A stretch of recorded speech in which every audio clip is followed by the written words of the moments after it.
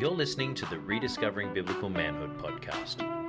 We're growing men who fear the Lord, but do not fear their identity in Christ. The enemy is hard at work in our fallen world, so come on, join us in fighting for the restoration of men's hearts through the church, the Word, and our risen Savior Jesus. Back at it again, another week on the podcast. My name's Chicka Eloy. This is Jay Teresi. Say hi, Jay. Hey. We are back at it again. Part 2 this week. We are continuing our conversation around the idea of manhood and anger. Jay, can you give us a quick recap on part 1?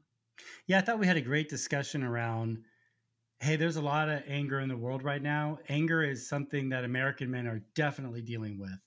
And if you follow a lot of different ministries, you can see that anger is a huge, huge issue in the church and with men, both secular men and Christian men. And we talked a little bit about what some of the root causes of anger are.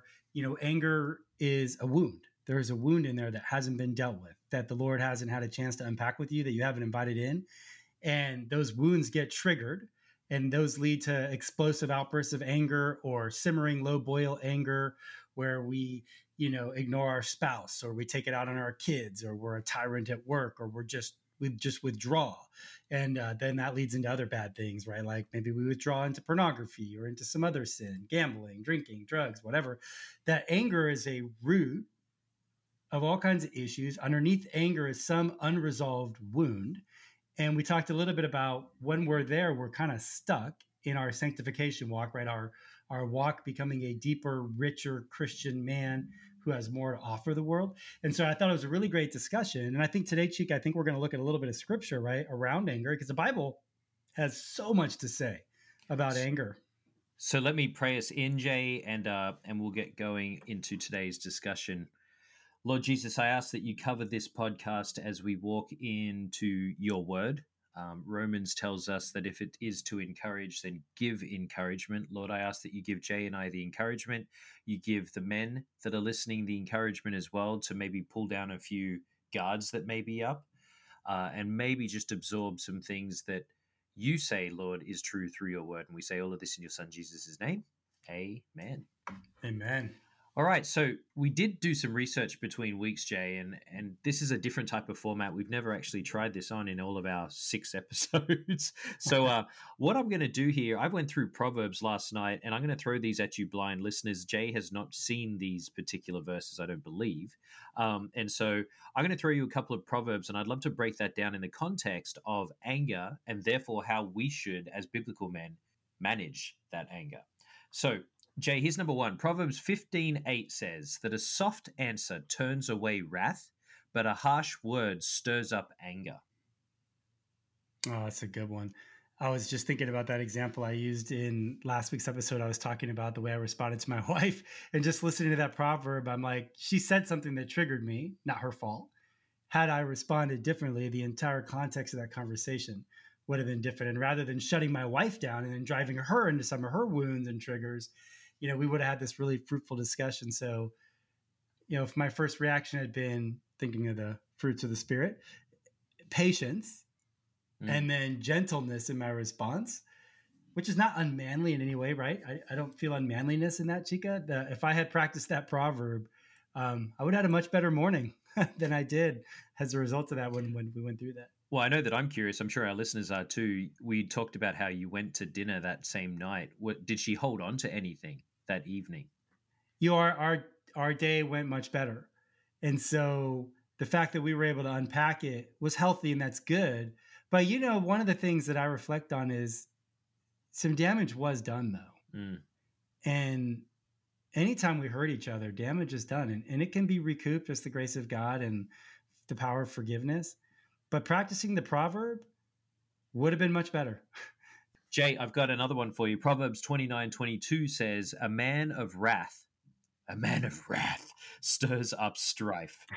A man of wrath stirs up strife, and one given to anger causes much transgression. Let's have a look at those words. Let's look at the first part, Jay. A man of wrath stirs up strife. Wow. So I was just thinking, what is we used to say in the business world, what's your body count look like behind you? Like if, bad leaders have a high body count behind them, What is my words? What kind of body count does my words leave? I was thinking about what you just said. If you're a man who reacts with anger or uses a lot of sarcasm, and you try not to do that for 3 days, one, that's going to be challenging. Two, the people in your life might not trust it. But after a couple of days, it's really going to change. Like, you won't be a man of wrath anymore. When you're sarcastic or when you're silent and withdrawn, I think you're being wrathful. Even, we might equate wrath with anger and outbursts, but boy, there's a lot of ways to be angry and be wrathful that don't necessarily always involve loud words. And one given to anger causes much transgression. So let's talk about the difference between transgression and strife. Transgression, like the breaking apart and separating. I can see that. And that's the Proverbs are so powerful, and just listening to them cold, it's just stirring a lot in my heart. Like, man, how many times have I caused transgression at work or in my own marriage or with my children because of my wrathful and angry response? I'm thinking about my kids, and my kids are quick to forgive, and I'm quick to seek forgiveness when I overreact. But when you think about, but transgressions have happened, and those require healing then. And so how much damage have I done that, will have to be unpacked later in life? Boy, that is a powerful concept. The Proverbs are not guarantees. And I think that's important for people that study the Bible. They're not promises in the sense of 100% guarantees, but they're wisdom. It's wisdom literature. And if you just think about 3,000 years ago, we think we're so sophisticated, Chicka, so sophisticated these days. 3,000 years ago, they knew this, and they were teaching each other this. Isn't that amazing? And it's been passed. How it got to us is still mind-boggling for me as well.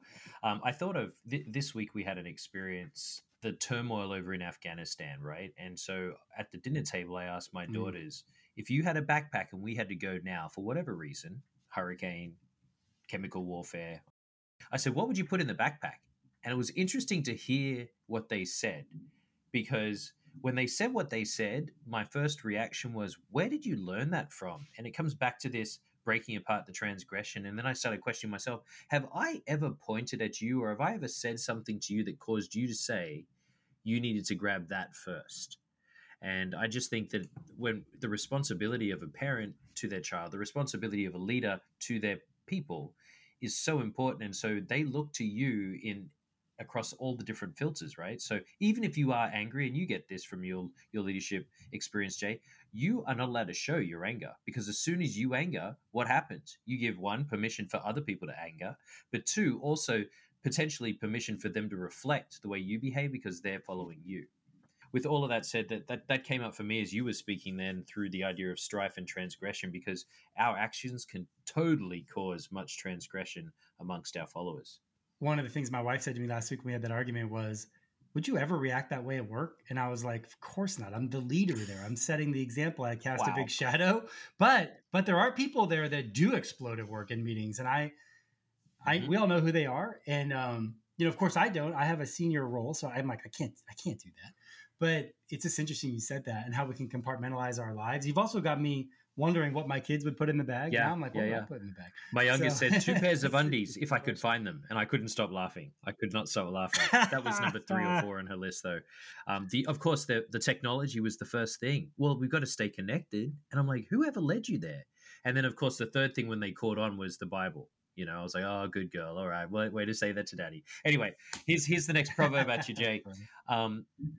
Proverbs 16:32, as I've got thunder over above me right now. Whoever is slow to anger is better than the mighty, and he who rules his spirit than he who takes a city.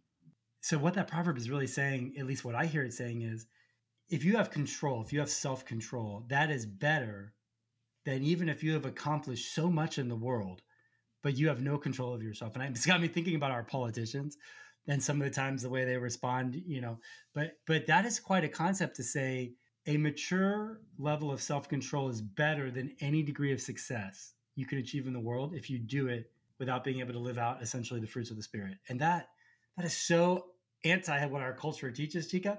Our culture teaches, he who has the most toys, he who has the most women, if you're a man, whatever, is winning. Almost doesn't matter if he's a total jerk. He's winning.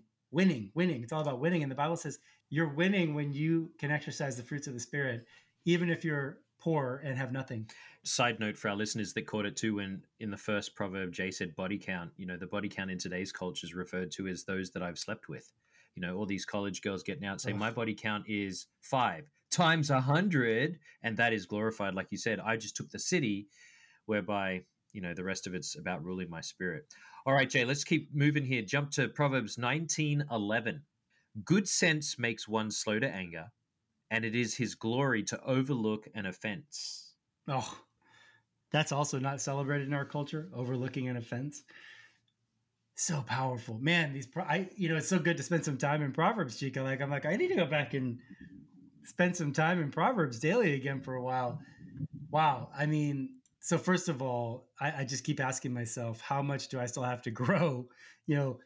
Slow to anger, slow to anger, slow to anger. Man, you keep saying it about a lot of different ways. That's the mark of maturity. Not the fruit of your life materially, but the fruit of your life emotionally and spiritually. That's the mark of somebody winning. And I keep thinking how anti our culture all those concepts are. Like, we view overlooking an offense as a weakness, but it's such a powerful thing. And Jesus was amazing at it. Like when he meets with the guy and he's having dinner with him and the woman comes in and dumps the perfume on his feet, that man didn't do some things that were pretty offensive to Jesus. He didn't offer him water for his feet. He didn't anoint his head with oil. But Jesus overlooked all those things to sit and have dinner with him and didn't even point them out until the man was basically asking him questions. And so you just go, how amazing was Jesus that he modeled these things Proverbs is talking about. He was slow to anger. He overlooked offenses against him. He taught his followers to do the same thing. It's just very different than what we see from leadership in our world. Let us go OT for a second, Jay, because I think of the God of wrath, right? We see in our culture, at least, Jesus is painted a lot as the kind and loving Jesus. But God is very wrathful. God is a good judge. I think back to Genesis 4 with Cain and Abel. That there is anger straight up, right? Cain is just so annoyed that his brother was taken. That was chosen ahead of him. So he's take his brother out. I think of Moses and the Israelites and how Moses got angry again there too. Maybe lean in for a second. Go Old Testament on me, Jay. Talk to me about God's wrath. Noah and the flood. Sorry, I even forgot that one. When I really read the Old Testament, everything you find in the gospel is there. And Jesus says, I didn't come to abolish the law, but to fulfill it. For me, it's less about that God is wrathful and more about that God is just and he executes judgment in alignment with his character and what he has said. And he always gives people chances. He always gives mercy and grace. But nowhere in the Bible are you not promised consequences for your acts. And so if you think about what does God deliver those punishments for, they're at the tail end of major, major sin. After God has attempted to rescue his people, after he's given statutes on how to live, after he said, do this, not that, there's a way things work in my universe, there's a way I've designed things, and I must be true to myself. I, the Lord your God, must be true to myself, and in that is justice, and we call it wrath. But the reality is God is just walking out his character. It's honest, it's integrous, and it's not unexpected. And I think that's an interesting concept because that's not what they're saying in Proverbs. Like God does not just react like, oh, you made me so mad, I'm flooding the world. Like that's not what he does. It's not even how he takes out Sodom and Gomorrah. And God even allows himself, to be swayed through the power of prayer and the power of people coming back to him, where he will defer his judgment, he will defer his wrath, but at some point, God executes on his character, and so I just I've never really in the last 10 years or so after I've done the reading bought into this concept of this Old Testament God is very angry, but Jesus is this very friendly New Testament God. It's the same guy. It's the same guy, and Jesus executes the same way that he did in the Old Testament that his Father does. So I don't see any space between the God of the Old Testament and Jesus in the New Testament. And I think Jesus is very clear. He talks more about hell than anybody. He talks more about judgment. And he promises, like, I'm coming to judge the world. Jesus says those things. Like, where do we get our picture of the end of the world? From Jesus, who says it's all going to come apart and I'm going to come back and I'm going to be riding a white horse and a sword's going to be coming out of my mouth. My cloak is going to be dipped in blood. That's Jesus Christ saying those things about himself, by the way. And Jesus is the Lamb of God. He does say, let the children come to me. He is awesome and he is peaceful and he rides a white horse and is going to set things right. It's the same guy. It's the full character of God. So that was a long answer, Chicka. I love the question. And I think we just see God's character in Proverbs when he says, this is who I am. This is who I expect my followers to be. But we are also expected to hold sin to account. In your response before, and I know that we're coming up here on time for this week. By the way, I've got massive God wrath of thunder behind me right now. If you can't hear it, your side of the neighborhood. I do too. So apologies, listeners. But real quick, I promised this last week. I do want to dig in just for a high level look at the brain and what happens when we get angry. So listeners, if you're driving, just lift one hand off the wheel right now and put it on your forehead. That's the frontal lobe. That's the cortex right there. Okay. And if you put that same hand behind your right ear, right there about the size of an almond, is a part of your brain called the amygdala, which is your fear control sensor, fight or flight. And that is where anger is stored, right? When your senses pick up that something's coming, you either stand, you either flee, or you stand there and you want to punch it in the face. And so the punching in the face is when the chemicals overtake that frontal lobe of sense making, that cortex piece. It sits there and it can sit there, from what I understand, for up to 45 minutes. So when we get angry, there is that fog, that hijack of no longer being able to make sense of our actions. And that's why, men, if you've ever ragely screamed at the curtain or into a pillow because you're just so mad, or if you've done it to a person, that's the amygdala taking over. And so what we're asking here and what we're biblically called to do is to break out of that fog like that. And Jay, you've been such a model for me over the last 5 to 10 years of that. I'm like, this guy never gets angry. I never see this guy fired up because Jay has been working on himself to be slow to anger. And the power of the Holy Spirit, Chicka, promises that. The power of the Holy Spirit, if you ask God, he will help you with that. That is the key of growth in the Christian life, letting the Spirit come in. And when you begin to get angry, if you're a man who has a pattern of anger, however it manifests, by isolation or by explosion, if you ask Jesus, I don't want this. I want what Chicka was just laying out in Proverbs. I want to learn to be slow to anger. God will respond. He will move on you. In the beginning, you may explode. He's going to convict you faster. But over time, he's going to alter your character to where somebody else say something and it used to trigger you, but I'm not triggered because I'm healed in this area of my life. And I think, Jay, to put the icing or the cherry on top there, Colossians 3:8 is where we leave our listeners. We say this week, spend some time in Colossians. Colossians 3:8, I believe it was, put them all away. Put them all away. All the different types of anger, wrath, malice, slander, obscene talk out of your mouth. Put it all away. And spending time in there and reflecting on just that verse, listeners, how can you put away the anger this week? And maybe we've got to come back again, Jay, I don't know, to talk or at least mention the stuffing down. We're not talking about stuffing it down, right? So that it then explodes or the grenades come out. Because then your limbic system's taking over and the reason's gone.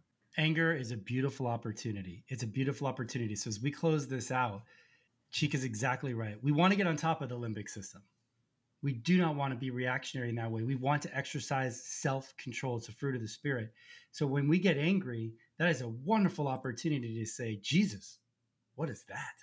Help me understand. Let me just take a minute and step back with you, God. Grab the Bible, grab a journal, grab a pen, and just sit there.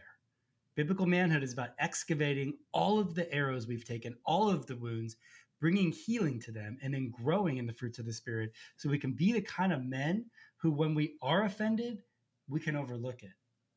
And then we can help the other person to see what had happened. So let me just pray us out. Lord, thank you for this discussion.